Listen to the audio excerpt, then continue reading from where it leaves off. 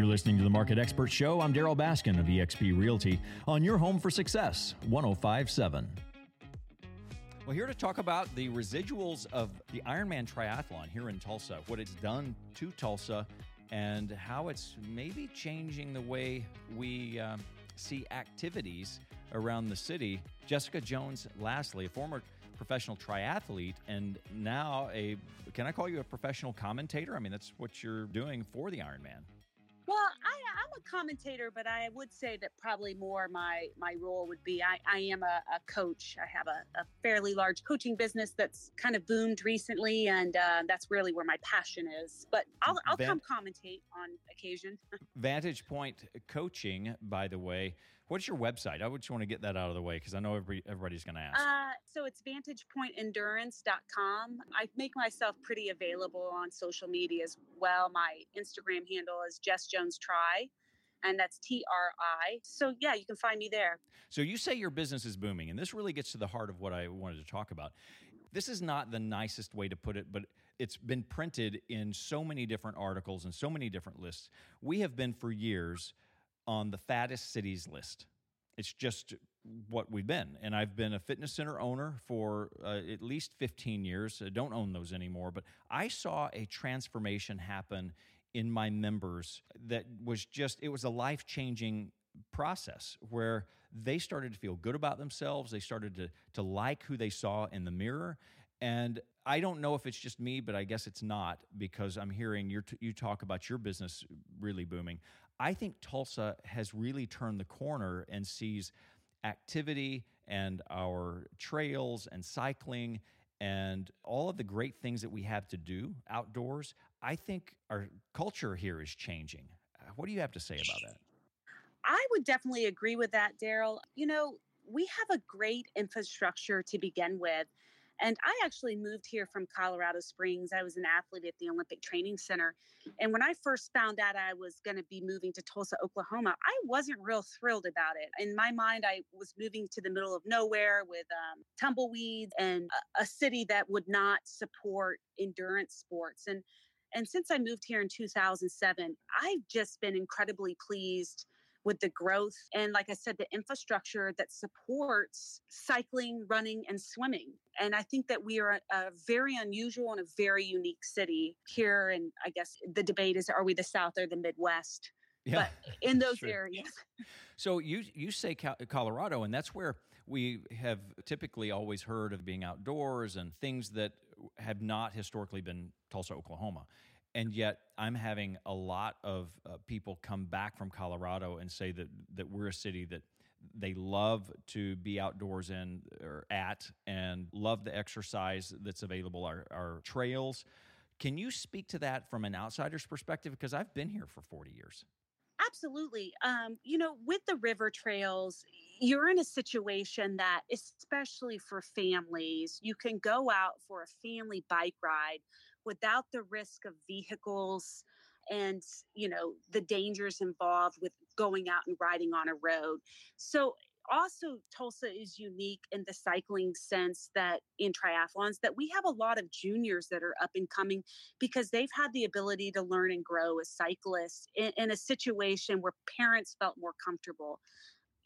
One thing I also like about Tulsa is because I can't do all my training out, on the river trails, but I can go out into the roads, and traffic is pretty minimal here. And on top of it, I can go from my doorstep and go out and do a 20, 50, 100, 150 mile route and not feel scared about it or super intimidated by vehicles. And I've lived a lot of other places where that's just simply not the case.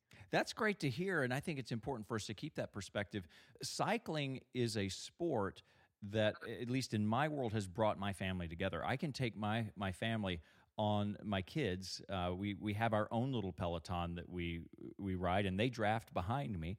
It's been a great training exercise, brings us together, and we can do 30 miles on a Sunday with a nice double shot coffee stop in between, and only have to cross or be on a road for a very short portion of that. I'd say maybe a quarter to half a mile. And even then we have bike lanes.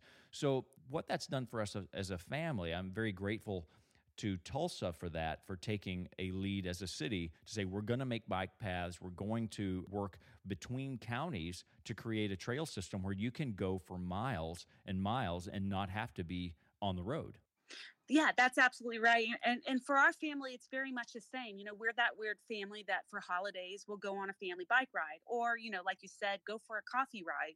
And I think too, success begets success. And also, as cycling becomes bigger, it brings awareness to other people who might not cycle. So we're unusual in that if you're not cycling, that there are enough events and participation in Ironman, Tulsa Tough, these other big sporting events that it brings awareness to non-cyclists to be on the lookout for cyclists, particularly in high traffic cycling areas. Can you give a perspective for non-cyclists of what they could or should know about the cyclists they're seeing?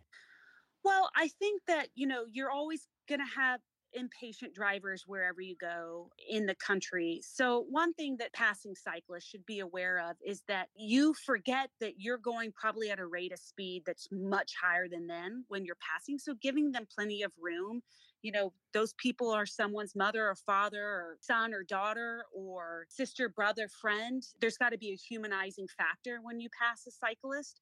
So give them plenty of room. And if you have to slow down 5 to 10 seconds to make a safe pass, I think that would be much better than the alternative and living with, the repercussions of possibly really hurting someone or taking their life. Just be aware that you're never going to win on a bike versus a vehicle. Well, and I think it's also, it strikes me as interesting that many drivers who don't cycle don't understand how impractical it is for a cyclist to use a sidewalk. Only in certain circumstances is it really good for an exercising cyclist to go over and use the sidewalk, because that's for pedestrians. So I think that's something that we're adapting to as a city, and it's really great to see the city grow there with instructional signs, and I think a lot of drivers don't actually know what to do. Also having bike lanes where they can see that this is reserved for cyclists. Great city. We live in a great city. We really do, and I'm glad to have your perspective, having lived in Colorado. Jessica Jones Lasley with Vantage Point Coaching, VantagePointEndurance.com, and you can also find her online on Facebook. Is that right? Yeah, you can find me on Facebook or Instagram. I'm generally pretty good at answering on there. Well, Jessica, good to talk to you today, and keep pushing Tulsa in the right direction. Thank you. You're listening to the Market Expert Show with eXp Realty. I'm Darryl Baskin.